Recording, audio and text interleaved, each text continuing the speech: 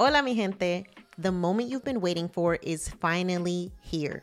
My brand new book, Financially Lit, is officially out. And I can't wait for you to get your copy. Inside this book, I'm bringing you culturally relevant and relatable personal finance advice that will allow you to finally feel seen, heard, and understood. Whether it's the guilt you feel from being the first person to make it while members of your family are still struggling, or the way that financial trauma manifests itself in negative and limiting beliefs around money, Financially Lit is here to guide you through it all.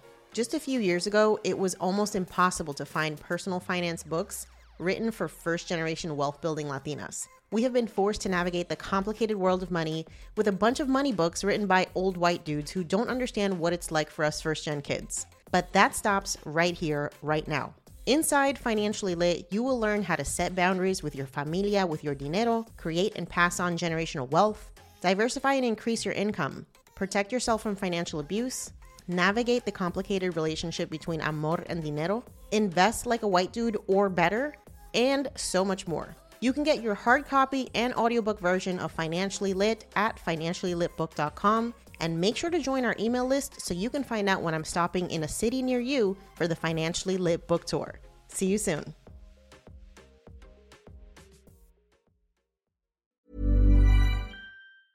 I'm Sandra, and I'm just the professional your small business was looking for. But you didn't hire me because you didn't use LinkedIn Jobs. LinkedIn has professionals you can't find anywhere else, including those who aren't actively looking for a new job, but might be open to the perfect role, like me. In a given month, over 70% of LinkedIn users don't visit other leading job sites. So if you're not looking on LinkedIn, you'll miss out on great candidates like Sandra. Start hiring professionals like a professional. Post your free job on linkedin.com/people today. There are two things that I kept reminding myself that I'm extremely grateful for going through it, even when I was just depressed as hell. And number one was that I didn't have kids. And then number two, and this was hard for me to see at the time, because when you're that depressed and going through that kind of upheaval, it's hard to have hope. I've never felt more hopeless and more helpless ever in my life. And all I could focus on was the negative. He's going to take my business and he's hurting my feelings all the time. One thing that helped me is I was on the phone with my parents maybe 2 nights before my mediation. And I was so stressed out. I was so anxious because I wanted to fight for myself and I wanted to get what was fair. And my dad helped remind me, he can't hurt you anymore. And my dad was like, he's already lost. You are going to win in the long run, no matter what. And I realized he could take everything I have. He could take my business. He could dwindle our estate down to zero. But at the end of the day, he can't take away my knowledge and my ambition and my drive and my experience. And I knew I would build it all back and more. And that's what finally kept me going. So once I got to that mindset, and thank God, because it's very, very true. And now I see that that is very true. You're listening to Yo Quiero Dinero, a personal finance podcast for the modern Latina. I'm your host, Janice Torres, award-winning Latina personal finance expert. I didn't always have my financial shit together, but when I started looking for POC-friendly personal finance podcasts, I couldn't find any. And so Yo Quiero Dinero was born. On this show, I'll show you how to make dinero, how to keep your dinero, and most importantly, how to make it grow. Each week, I'm connecting you with the most brilliant minds in the world of money and business, so you can learn about investing, entrepreneurship, and building wealth. The best part, I'm dishing up all this knowledge with a sassy side of sazon. So if you're ready to be poderosa with your dinero, you've come to the right place. Let's dive in. Before we hop into today's conversation, I want to remind you to follow us on social. If you're loving this podcast and you want more community, you want to find out more about our events and all the stuff that we have going on behind the scenes, you can find us on Facebook, Twitter, TikTok, YouTube, Instagram, and everywhere else you love to hang out on the internet. If you're loving this podcast, please take a moment to leave us a review if you listen to us on Apple. It's the easiest way to share our podcast with people that you know and love, and it helps us get discovered by amazing listeners like you.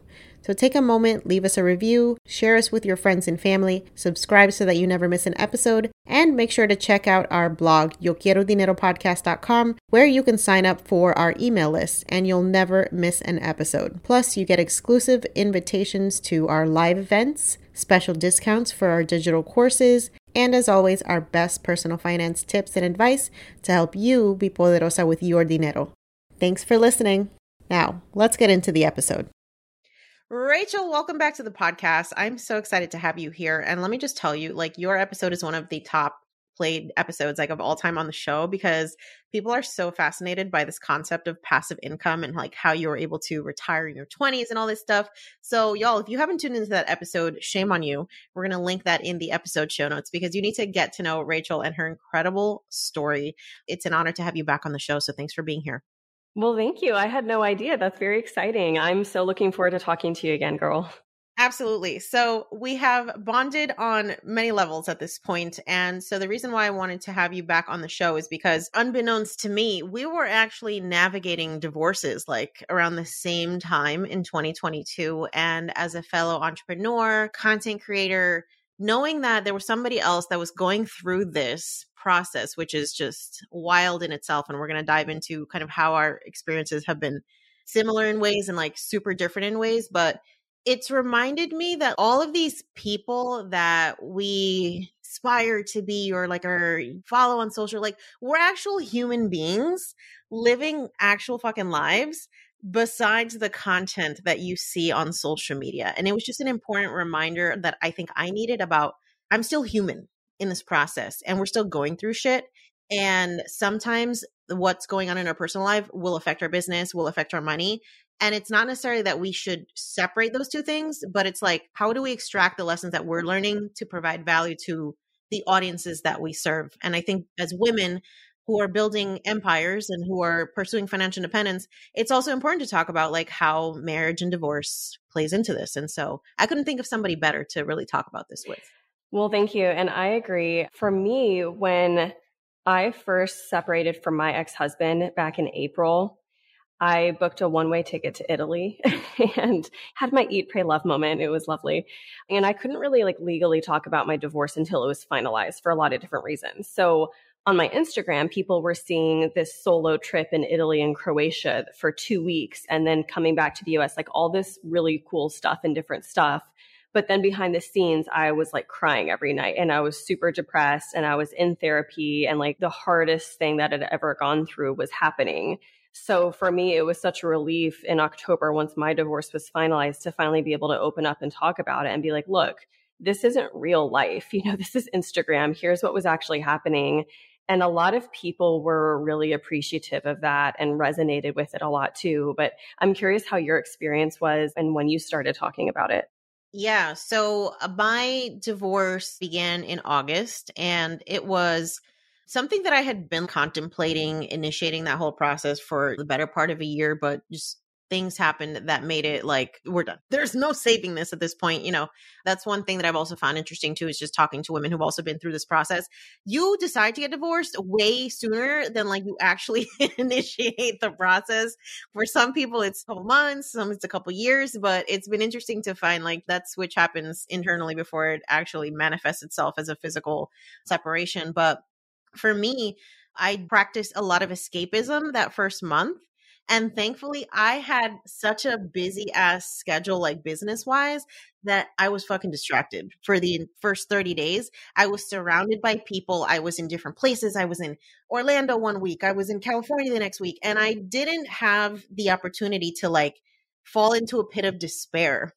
So I had a delayed reaction and it came in December. Oh, So I spent kind of the last Q4 basically of 2022 just being hella busy, focused on goals. And then every year since I started working for myself, I would take December off. So it was kind of like my gift to myself for just grinding out another year.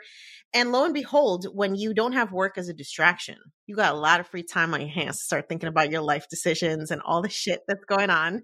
And I literally had just like a mental fucking breakdown the entire month of December. I feel like I'm just crawling out of this and we are now talking on the last day of January. So it's been a hard 2 months, but I'm really grateful for the fact that I have built a business that is pretty much 50% passive that has given me the space to actually like be a human being without having to worry about paying my fucking bills.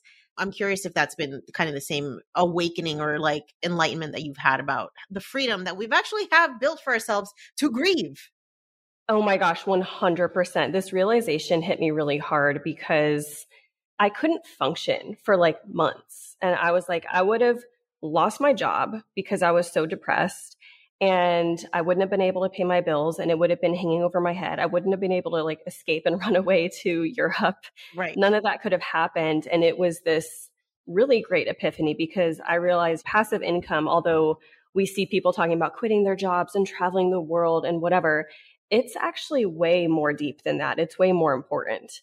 And for me, it gave me the power and the freedom to escape and heal and prioritize my mental health over anything else in life without worrying about the money portion of it. And I'm forever grateful that my divorce happened once I reached financial security and had that. Yeah. It's one of those things that you really don't understand the true power of that freedom that we seek until there are those situations where it's just like, I'm not fucking functional. Just being able to take a step back and not worry about your basic security is such a powerful place to be. If y'all are listening to this and you're just like, well, passive income sounds cool. No, y'all, it's like a matter of life and death sometimes. And honestly, it really being is. able to walk away from shit that is just like aggravating your fucking life and not having to worry about paying your bills is the ultimate power for me. Totally. I agree. So one of the things that I found really interesting is that the time was similar.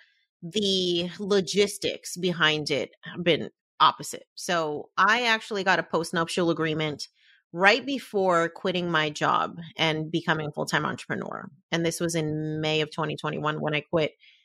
I was in conversations from the beginning of that year with my CFP, just explaining to her what the goal was, making that transition to full-time entrepreneurship, just making sure that kind of everything was in place. Things like an estate plan, things like consistent income and all that stuff. And one of the things that she asked me was, did I have a prenup? And I said, no. It was something that had been on my mind back in that day when we were talking about getting married, but it just, with all the chaos going on, it just never happened. And we got married in our late 20s, didn't really have much. So it's just like, I didn't know what the hell I was going to end up building now in my 30s. And so she recommended getting a postnuptial agreement. So I had legal insurance through my job. I found out that I could actually get that paid in full, nothing out of pocket, as long as I used an attorney that was in the network. And I talked to my ex-husband about it, and I framed it in a way that it wasn't like the traditional, like, I need a prenup because you're just going to try and steal money from me. It was more of just like, well, this is recommended by a financial professional as part of my overall plan to like quit my job and just make sure that you don't have any liabilities for what I'm doing and I don't have any liabilities for what you're doing. And the conversation went very easily, like framing it that way. So when people ask me like, how did I bring this up? Defer the responsibility to somebody else. Tell them I had a financial consultation and they just think it's a good idea for both of us to protect ourselves and blah, blah. And lo and behold, it ended up coming really in handy because when I was actually going through the divorce, it was really a matter of confirming that everything that we agreed to in this document is still relevant. I ended up having to pay no money out of pocket for my attorney fees, and I didn't give up anything. So I kept my retirement accounts. I kept my business. I kept my intellectual property. It was literally, we walked away with what we had in our names and we moved on. And so the process was very quick in that sense that I filed August and it was finalized by November. And a lot of that was just kind of like waiting periods, because there's a waiting period in Florida after you actually like file with the courts and doing the financial affidavits and things like that. But I mean, I think about what the alternative could have been, and which it's is me. fucking scary. Yeah. So let's talk about like, how has your experience differed from mine? Okay. So I have questions for you though, too. We're like both trying to pick each other's brains right now. So my question for you, and I didn't have a prenup and a postnup. I've heard that it's harder for postnups to like stand legally. Was that your experience, or it was no problem? It was no problem for me. And I think when people say that, it's if your ex-partner can somehow prove coercion or just like that they didn't know what they were signing, then that's when things can come into question. So the important thing is that both of you should have legal representation in the process, right? Mm-hmm. And it shouldn't feel like a conversation where it's like, if you don't sign this, like, I'm going to threaten you and shit like that. So, and I think it also has a lot to do with like the state that you're operating in. For some reason, like Florida's very prenup friendly or postnup friendly, from what I understand, talking to attorneys here. In places like that are community property states, it might be more difficult to facilitate a post-nup just because the differences in how family law operates. But if you're doing it with integrity, if you're doing it with proper legal representation, and you're not doing it in a coercive environment, you shouldn't run into any issues unless your ex becomes vindictive and then starts to be an asshole, basically. Yeah. And I've heard, to reiterate what you said, for anyone considering a post-nup, obviously consult an attorney about it. But what I have heard is that each of you need your own individual legal representation that you each need to separately pay for. And whoever you hire should have equal experience, equal knowledge to help it stand up more in court, or if it ever gets to that point. I just wanted to ask about that. But you asked about my experience because mine is wildly different, unfortunately for me. I did not have a prenup or postnup. And when I met my ex and we started seriously dating, I thought about it for a second, even before we got engaged, about a prenup. And I was just like, well, neither of us have that much money. We're coming into this marriage with about equal assets. So I was like, it doesn't matter. And that was the wrong thinking. That was the biggest mistake I made, because it's not about what you have then. It's about what you might build. You don't know if you're going to write books. You don't know if you're going to start a business or start investing in real estate. And if you're the one putting all of your money and all of your effort towards that, you want to make sure that's protected. So I was kind of ashamed and felt guilty for a while that I didn't advocate for myself when I'm a former financial advisor. And this is what I do for a living. And I teach people how to manage their money. But it's one of those things you don't know until you know. And now I share it because I truly think everyone should have a prenup, and it would have made my experience go a lot differently. So in terms of my experience, my divorce, unfortunately, was not amicable. I was hoping it would be, but it was not. I didn't want to get attorneys involved, but we had to get attorneys involved. And there were a lot of things that happened. I feel we both hurt each other unintentionally towards the end of our marriage. And I own up to my part in that. And I think the difference is that I just wanted to get out of the marriage. Even though he had hurt me and done things, I just wanted to be over. But I think the way he saw it is oh, well, she hurt me. And now he wanted to inflict pain, I guess. He wanted to get back at me, place the blame on me, something like that. And this is all conjecture, right? I can't read his mind, but that's how it felt based on some of the things he did over the next 7 months and the way that he treated me. It was really, really, really awful. They say you don't know who you're with until you marry them. And as we know, that's not true. You really don't know someone until you divorce them, unfortunately. So that's kind of how my experience went. About halfway through, I got an email from my attorney stating that my ex-husband wanted to get my business valued. And that was the worst piece of news for me. This was something that I created on my own. He had nothing to do with. He didn't make an intellectual or financial contribution to my business. And even before I quit my job, I made sure I was completely financially independent and I wasn't relying on his salary. We had all of our rental properties by then. So my half covered all of my expenses and more. So it was really awful to have that happen. And what I didn't realize is the way that the courts look at a business is that it's an asset. Yeah. So if he puts a valuation on my business, then it's sort of another asset on my side of the balance sheet, and it's going to get offset with him having other assets. Maybe I have to buy him out of my business 50% by paying him in cash or giving him another rental property or whatever it was. But the thing that just sucks in my eyes is that he was making a really large salary, $200K.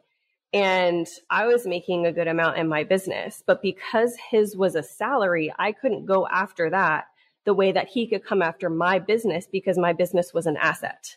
So he could get 50% of my business, but I couldn't get anything from his salary or whatever he was making. Wow. And I just didn't know that. And a lot of this to me now sounds obvious or sounds naive, but I'm sharing it because somebody listening might not be aware of how that works either. Mm-hmm. See, this is the shit, right?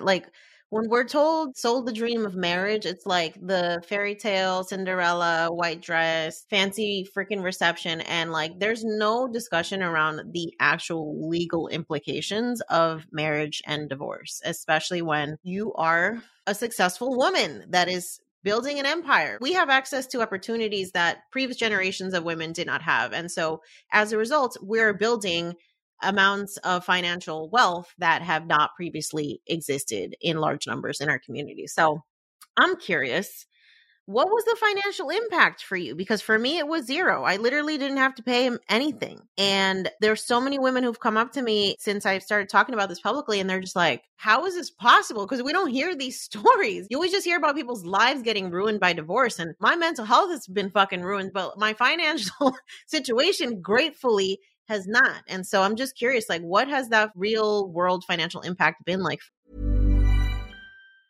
Hey, I'm Ryan Reynolds. Recently, I asked Mint Mobile's legal team if big wireless companies are allowed to raise prices due to inflation. They said yes. And then when I asked if raising prices technically violates those onerous 2-year contracts, they said, what the f*** are you talking about, you insane Hollywood ass f- So to recap, we're cutting the price of Mint Unlimited from $30 a month to just $15 a month. Give it a try at mintmobile.com/switch. $45 up front for 3 months plus taxes and fees. Promo rate for new customers for limited time. Unlimited more than 40 gigabytes per month. Slows full terms at mintmobile.com. For you?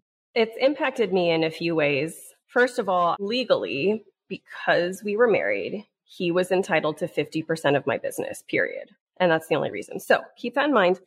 In terms of the cost of my divorce so far, because we're still adding to this, it's cost $54,000.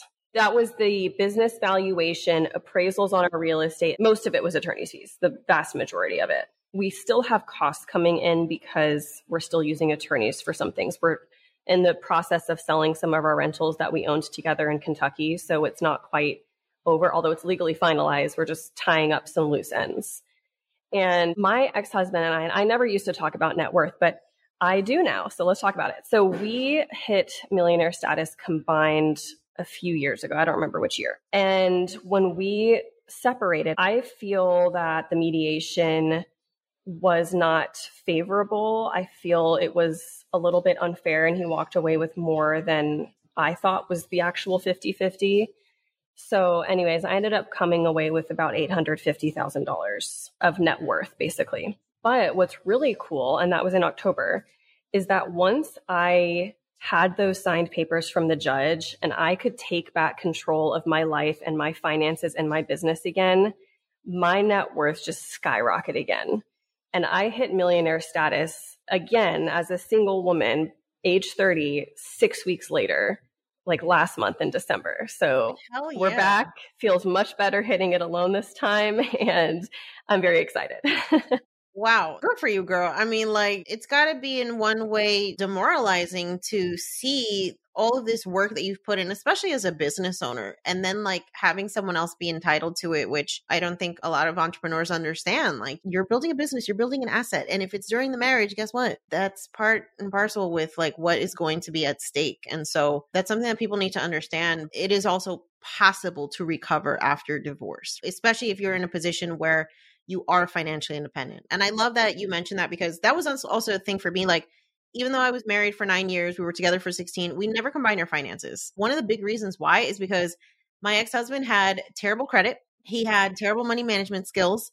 Even to this day, like, he owes money to so many different people. And I was like, I don't want to be involved with that. And, you know, there's some people who would say, well, like, why the hell would you marry somebody like that? But then it's also like, can we really judge someone's character based on like mistakes that they made in their 20s with their finances? Because let's be honest, we all make stupid mistakes. But what I did realize after a while is like, oh, I don't think this is a mistake. I think this is like an actual character flaw, because like once you're past the age of 30 and you're still doing this bullshit, I'm like, there's something else going on here. And the best thing that I can do is to not involve myself with these things. So we never had a joint loan together on a car, or we never had joint credit cards and all those things. And I'm grateful for that, because obviously that would have made it harder for me to prove in a court of law that like our finances were separate. And that's one thing that my CFP definitely recommended. She's like, in this process of getting the post-nup, please make sure like your accounts are all separate, because if they're a bunch of shit commingled, but then you're saying there's a post-nup, it's going to be very difficult for you to argue that when you walk away, it should just be like very easily visible that that's how you've been operating. Yeah, and I actually made a really big mistake with that. So I would say my top mistakes are not having a prenup and then combining accounts before marriage. So I'll explain that. I'm curious to hear too after what you feel like your biggest mistake was in your marriage or divorce or finances.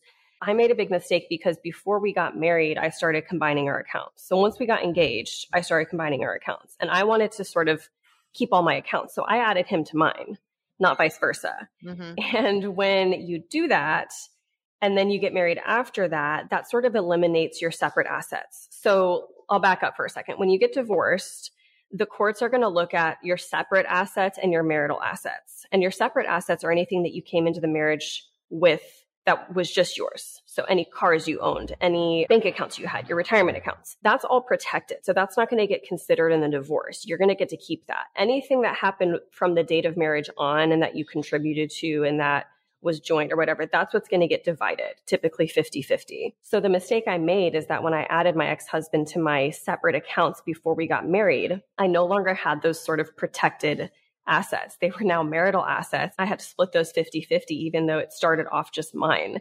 And it wasn't that much. It's really not a big deal in the grand scheme of things. It's just one of those things like, I wish I had known better. I wish I had done things differently. Oh, and then another thing we did is I viewed our retirement accounts as it doesn't matter whose accounts we contribute to, because when we retire together, who cares? We're both going to have access to that money. It pains me to say this out loud. Even before our marriage, because we had combined all of our accounts, everything, I was making sure his accounts were maxed out before mine were maxed out. Before marriage, during the marriage, we were maxing out his HSA, his 401k, his IRA, and I was not doing the same thing to my own accounts the whole time. So when it came time for the divorce, he had like $260,000 in retirement accounts. And then I had like $60,000 in retirement accounts. There's probably 20 things I could talk about, but I just hope people hear that and learn from it. Do not combine your accounts prior to marriage. Oof, that hurts me to hear. And it's just such typical behavior of us women in general. Like, we just want to make sure everybody's taken care of before we are taken care of. Like, yes, the oxygen mask analogy is so important, y'all. Like, please make sure you're good before you start helping everybody else, because at the end of the day, you never know what people are going to turn into. From my perspective, I don't necessarily feel like I have a lot of like financial mistakes that I made. I think I was operating subconsciously in like, I always got to have a plan B here. But I think for me, a couple of mistakes were, first off, just falling victim to the narrative that like, because you've been with somebody for X amount of time, that's just like the next logical step is just to get married. Because when I look back now, like, this relationship was dysfunctional from early on. And I get so used to the dysfunction that it's just like, okay, like, this is what we do. We reach a certain age, you marry who you're with, and there's no real long-term vision about like, is this person a good partner? Are you going to actually want to build a life with this person, or are you just comfortable with the situation because you're afraid of being alone? That for me is a big realization. And then also thinking that somebody's going to change, like falling in love with potential versus like the version of the person that you're with, and just like accepting that that's who they are and maybe they're just not the fucking right person for you. That's been a huge lesson for me too, because I think a lot of us women, we fall in love with the potential of who we think someone can be. And then even after we've received confirmation that they're never going to be this person, like, you just start holding on to this sliver of hope. Like, one day you're just going to wait them out. I'm just going to be patient. And that shit's never going to happen. It's just not going to happen. I can relate to that so much. And we all hear it. We all hear the phrase, don't fall in love with someone's potential, fall in love with who they are. And then for me, it was like, I logically knew that that was a thing, but then I just thought it didn't apply to me or something. I think I was just a little delusional. I didn't see it. So there was a problem that came up really early on in our relationship and engagement. And then we went to therapy and we worked through it. And I was like, great, problem solved. We've improved. Great. And then it didn't come up until a few years later, right before we were going to get a divorce. And I was still having a hard time trying to decide what to do at that point. But because it had been so long, I identified it as a new problem instead of a pattern, instead of a sign that nothing had actually changed. And that's what tripped me up for so long. And I had a conversation with my therapist when I was trying to decide what to do about my marriage. And she said, well, now that this problem has come up again, this is now a pattern. It's no longer a one-time thing that you thought was resolved. It's a pattern. And I was like, well, what are my options? And she was like, well, now you know it's not going to change. It's a pattern. It's going to keep happening. So your options are get a divorce or accept this and accept it for what it is. And I was like, are you kidding me? Like, those are my two options. Terrible. Right. Awful. And of course, it wasn't just this one thing. There was a lot more that led into the decision, but she did very bluntly help me to realize, oh yeah, like I either need to accept this, or if it's truly a deal breaker, I need to move on. Mm-hmm. Yeah. I'm curious what factor, if any, your like circle plays into yours decision, because I think for me, I got very good at like hiding the issues in my relationship to the point where like everybody thought it was fine until it wasn't. And when I actually like came out and told people like, look guys, this is what's going on. I'm getting divorced. All of a sudden everybody was like, oh my God, we're waiting for this. We hated him anyway. And I'm just like, why didn't anyone fucking tell me this? Everybody knew. And they were just like waiting for me to wake up. And in one way, I was like pissed because I'm like, you should have spoken up because maybe I would have taken advice faster. But then again, I'm thinking like sometimes you're just so like in tunnel vision. It's like you're trauma bonded. And if you saw your girlfriend going through this or someone you care about, you'd be like, bitch, what are you doing? But because it's you, it's like you can't even see it. Yes. Oh my gosh. That's so true. This is another mistake I made. I think I'll change this in my next relationship. But when my ex-husband first had like a first problem, you're always going to have issues in your marriage and you work through them.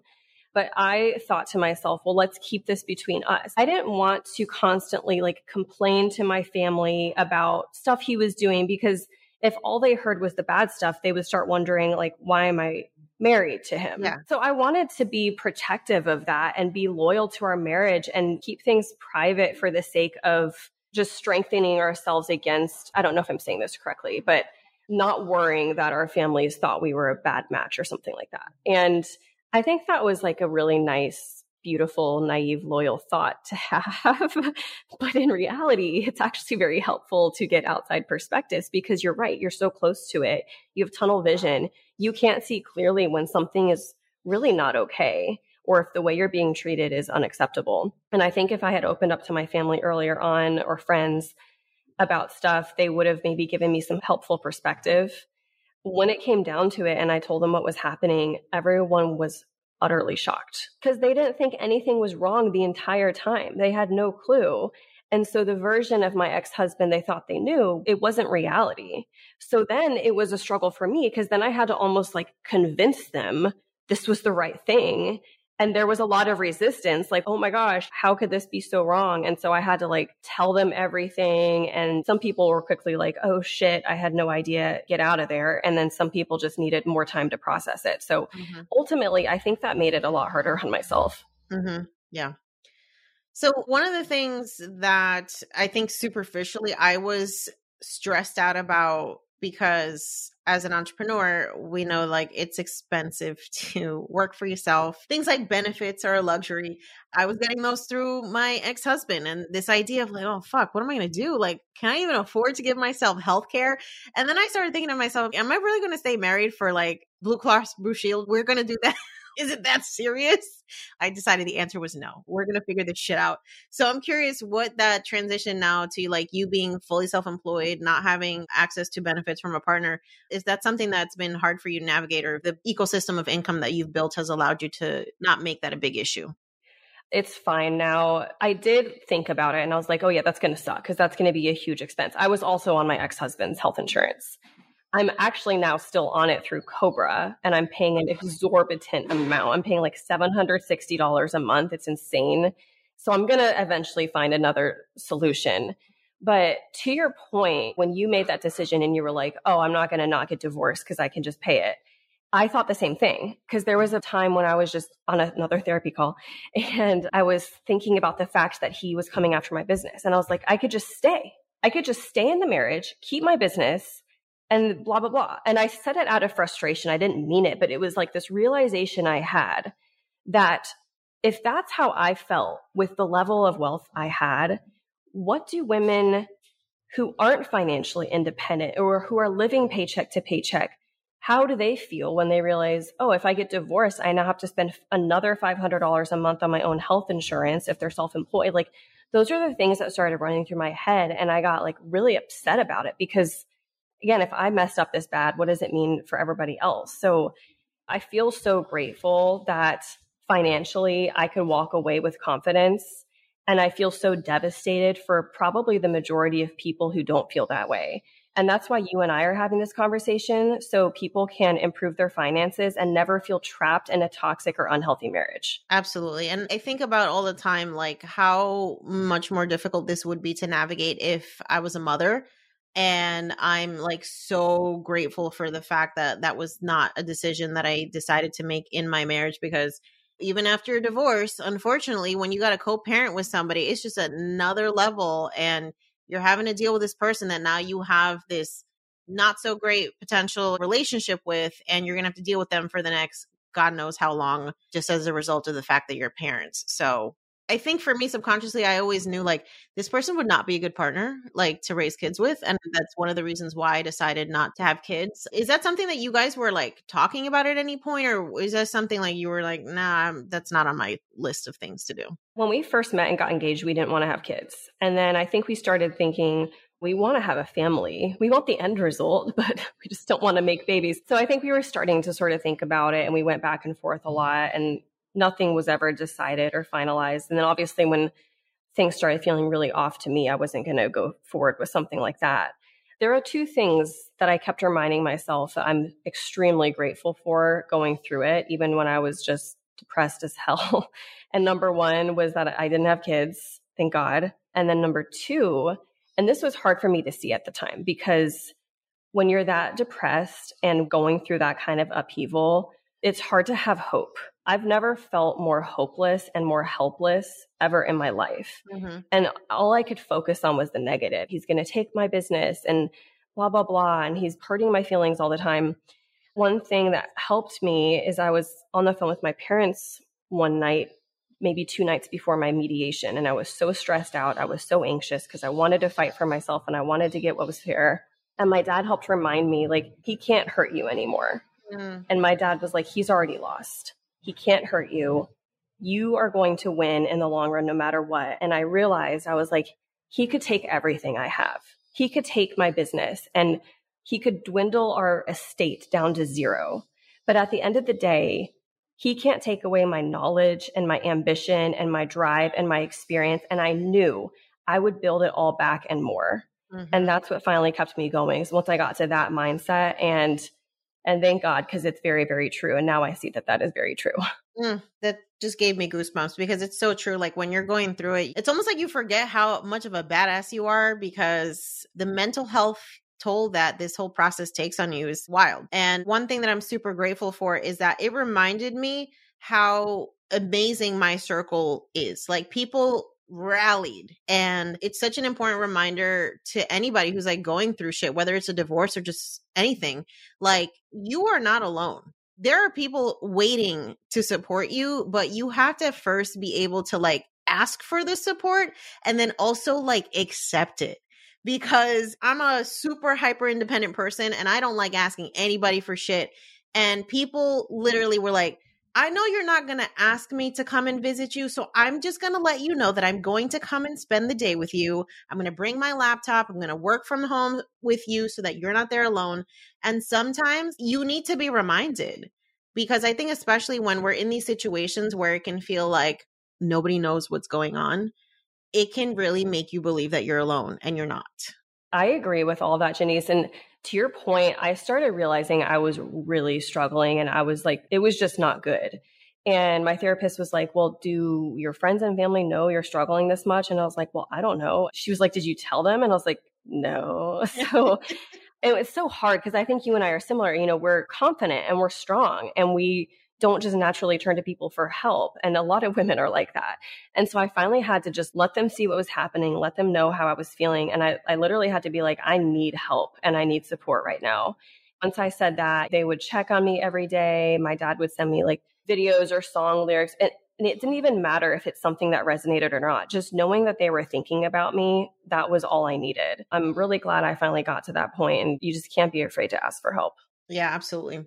As an author, I'm curious as to how divorce impacts your intellectual property, if at all, because I've read things that like, you know, book royalties and that sort of thing can be also subject to a divorce. And I'm curious what your experience has been with that. Yeah, and they technically were. It was all included in my business valuation. So the business valuation accounted for book royalties, programs, all the different streams of income that I had through my business. And they put a valuation on that. And that's what I ended up having to buy them out 30 or 40%. So it was subject to the divorce and it was all accounted for. Got it. Okay. So basically it's like a one-time payment and then there's no ongoing like responsibility or whatnot. Yes, luckily for me. Now, every divorce can be different. There's things like alimony and maintenance, and that didn't come into account for me. It was just the business valuation. It was an asset, and then that was it. And I'm curious for you, Janice, like, what do you think is the biggest thing you've learned from your divorce or about yourself through this process? Ooh, I learned that I have an anxious attachment style, which is this new concept to me. I started becoming hyper aware of it once I started dating again and just like making these new relationships with people mean so much with like no effort. And I realized just like I have this really unhealthy attachment style and it can lead to me meeting people very much like my ex-husband, folks who are hella avoidant, who are potentially narcissistic, who were just not really great for my mental health. And it's something that I needed to learn about myself because we met so young that I really didn't know who the hell I was. Like I was 20 years old when we first met and we were together for like 16 years. It's almost like I'm rediscovering who I am as a woman, what my values are, what kind of personality I need in my life, like the shit that I'm willing to accept, not accept. I'm just coming from like a place of really understanding myself in a way that I don't think I had that understanding back in the day. And as a public figure and as someone who's an entrepreneur, a financially independent woman, I have so much more like scrutiny now for the people that I allow in my space because of what I've built. I even have an alias, y'all. Like I don't use my real name on dating apps because I don't even want people to like be able to Google me until you've like earned the right to fucking know who I am at this point. And it's just a weird place to be because it's very unique what we do. We have these platforms, we have these public facing businesses, and you can't let everybody get close to this shit because there's a lot of like predators out there too. So I think I'm just like hella cautious, not in a way that like, oh my God, I don't want to be with nobody. It's like, it's a fucking privilege to know me at this point. That's how I'm carrying myself. And I hope you are too. Hell yes, girl. I love that. Good for you. I feel like you got to that conclusion so much faster than I did. So I'm proud of you for that. How has dating been for you? Like when did you start? It's so bad for my mental health. I understand why people are just like, I'm staying inside and I'm just going to drink wine and watch Netflix because these men out here are wild. So you know what we got to do is I've dated in a few cities now because I travel so much. Now what we need to do is date in other countries because I went on a couple dates in Colombia and that was great. And that was a good sort of cultural change. So I'll take one for the team. I'll find the best country to date men if I need to. We need dating apps for entrepreneurs and we need dating apps for digital nomads. So anybody out there who's in the tech world, please, because Bumble, Hinge, and Tinder are just not cutting it for me. But I will agree with you that dating in Puerto Rico was much more fun than it is here in America. Like I think Puerto Rico has ruined these American men for me. So I'm just going to put that out there. Maybe it's a cultural thing. I think if you're Puerto Rican, hit up Janice. I already know. I have a flavor. It's been interesting dating at this phase of my life. I'm not taking it super seriously because at this point, I'm like, the last thing I need is to get caught up in some bullshit. I'm enjoying my freedom. I think we're in such privileged positions as women in this day and age to like not need a partner for financial security. That is fucking powerful because I know so many women in previous generations of my family stayed married, stayed in toxic relationships because they needed the financial support. They needed the financial security and it came at a lot of different costs, whether that was domestic violence or just like serial cheating, you know, finding out that like your husband has kids with the woman down the block and stuff. And it's like, we don't need to accept shit like that anymore. As a result, the men are going to have to step it up because we're not tolerating that shit. That's right. I saw this Instagram reel that helped me a lot and I'll never forget it. And this guy was talking about marriages and relationships and stuff. And he was like, women, if he is not adding to your life, he is subtracting from it. And I was like, oh my God, you know, I'm only going to get into a relationship now if it improves my life. And right now, I freaking love my life. And I never thought I would say that when I was in the middle of my divorce, but I love my life. I'm like traveling all over. I'm in Curacao right now, first of all. Oh God, girl, you are goals. I'm traveling all over and I make a ton of money and I'm fit and I work out and I'm active and I think I'm a cool person. And I'm not going to give any of that up to get into another relationship now. I felt like I had to give things up when I was in my marriage. Like that's not going to happen anymore. And the decision I had to make was, would you rather be single for the rest of your life or in an unhappy marriage for the rest of your life? And that's what helped me actually come to the conclusion of getting a divorce. I was like, I'd rather be single. I'm freaking happy single now, finally. Yeah, girl, I'm here for it. And, I think this is such an important conversation that we're having because there's so much value that society places on us as women being like serving others, whether that's as a wife or a mother or family member or a coworker or whatever. And it's just like, yo, can we get back to actually prioritizing ourselves? Can we actually get back to a place where like it's not selfish for a woman to leave a toxic marriage, where it's not selfish for a woman to choose to work on a career that she's passionate about, even though if that means longer hours because she's fulfilling her fucking purpose in life. It's not selfish for a woman to like decide not to become a mother because that's just not aligned with what her values are. Like, fuck that. There have been so many women who fought for the opportunities and the privileges that we now get to exercise, and we should be hella unapologetic about exercising all of those rights and privileges. Yeah. I mean, life is too short to not be absolutely in love with yourself and the way your life is going. I won't accept anything less than that now. Yeah. So I'm curious, what's next for you? So you're out here living your best life as a digital nomad. Do you see yourself like actually settling down, picking a place and put your head down and building the next phase of your empire? It's hard to imagine settling down, but I am under contract on a duplex in Denver. And so I'm excited about that. It's just because I do spend a lot of time in Colorado. So when I'm back and forth, I'll just have my own place now instead of Airbnbs. I want to write more books. I want to build back up my real estate portfolio this year. I want to keep traveling. There's a lot of stuff that's planned. I'm just super excited. So that's what is next for me. What about you? For me, it's finishing my book manuscript, having my first live event in Puerto Rico, and embracing this new phase of freedom in my life. So I've talked to some folks about this, but I'm 95% sure I'm actually going to relocate to Puerto Rico by the end of this year. I have every opportunity to literally curate the life that I want. And so I'm kind of done waiting around and for the right time, because there's really no right time. Yeah, that is amazing. I'm so excited for you. Yeah. Awesome. This has been such an incredible conversation. Before I let you go, Rachel, I want to know, what's one thing that you would tell a woman who is like right there, maybe at the cusp of a divorce, or she knows like it's time to move on, but the fear of the unknown is keeping her stuck? What would you tell her? I would just encourage her to do what is best for her. And probably that deep down. It's just hard to consciously admit that. I'll say another thing that's not going to be very happy, but it's going to get worse before it gets better. Go to therapy, lean on your family and friends, and what happens afterwards and once you start feeling better is a life that you never could have imagined is possible. And I'm living it now, and you will be there someday too.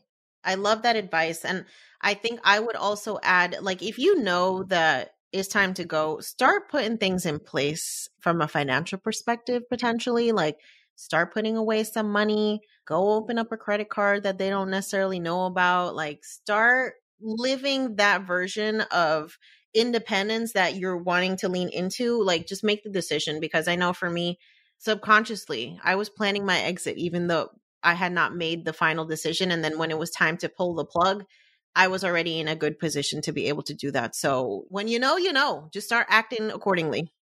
Yeah, great advice.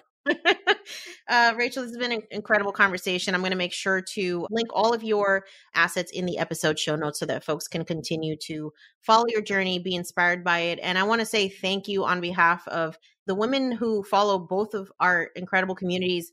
I appreciate so much when people share the real fucking deal about what's going on in life. And yes, divorce is trash. 0 out of 10. Do not recommend. but there's always lessons that we can share from the experiences that we have. And I know your community appreciates your transparency. I've seen the love that you've received from just really showing folks like, hey, I'm human. This is what I'm going through. And these are the lessons that I want you to learn so that you don't find yourself in this position.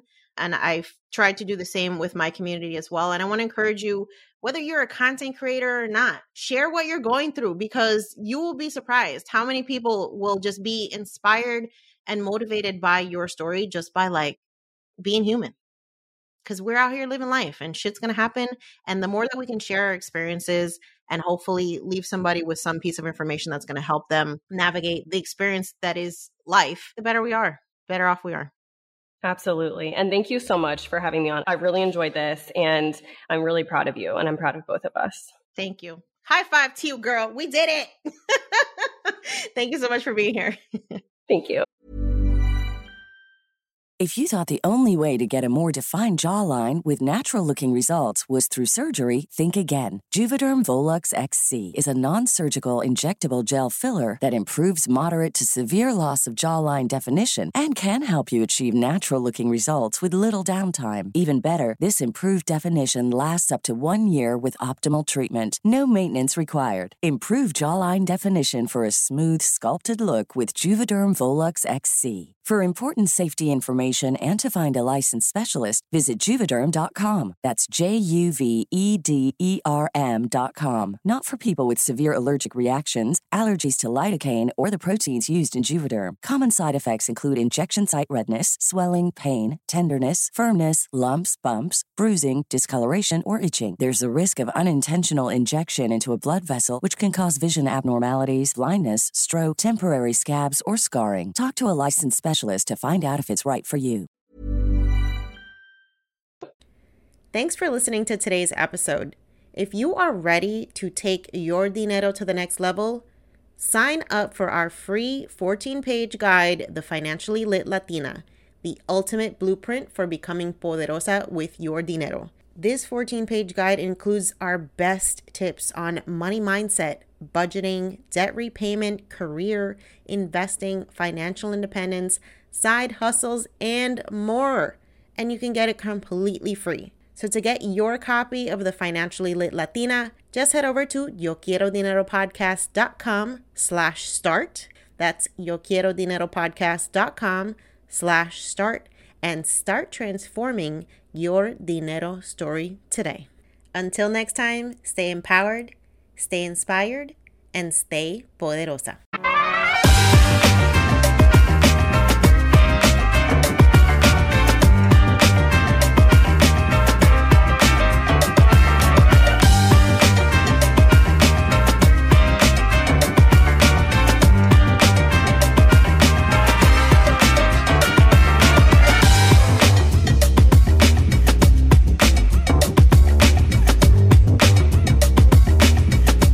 On the Yo Quiero Dinero podcast and associated entities, all information provided is for general information purposes only and does not constitute accounting, legal, tax, or other professional advice.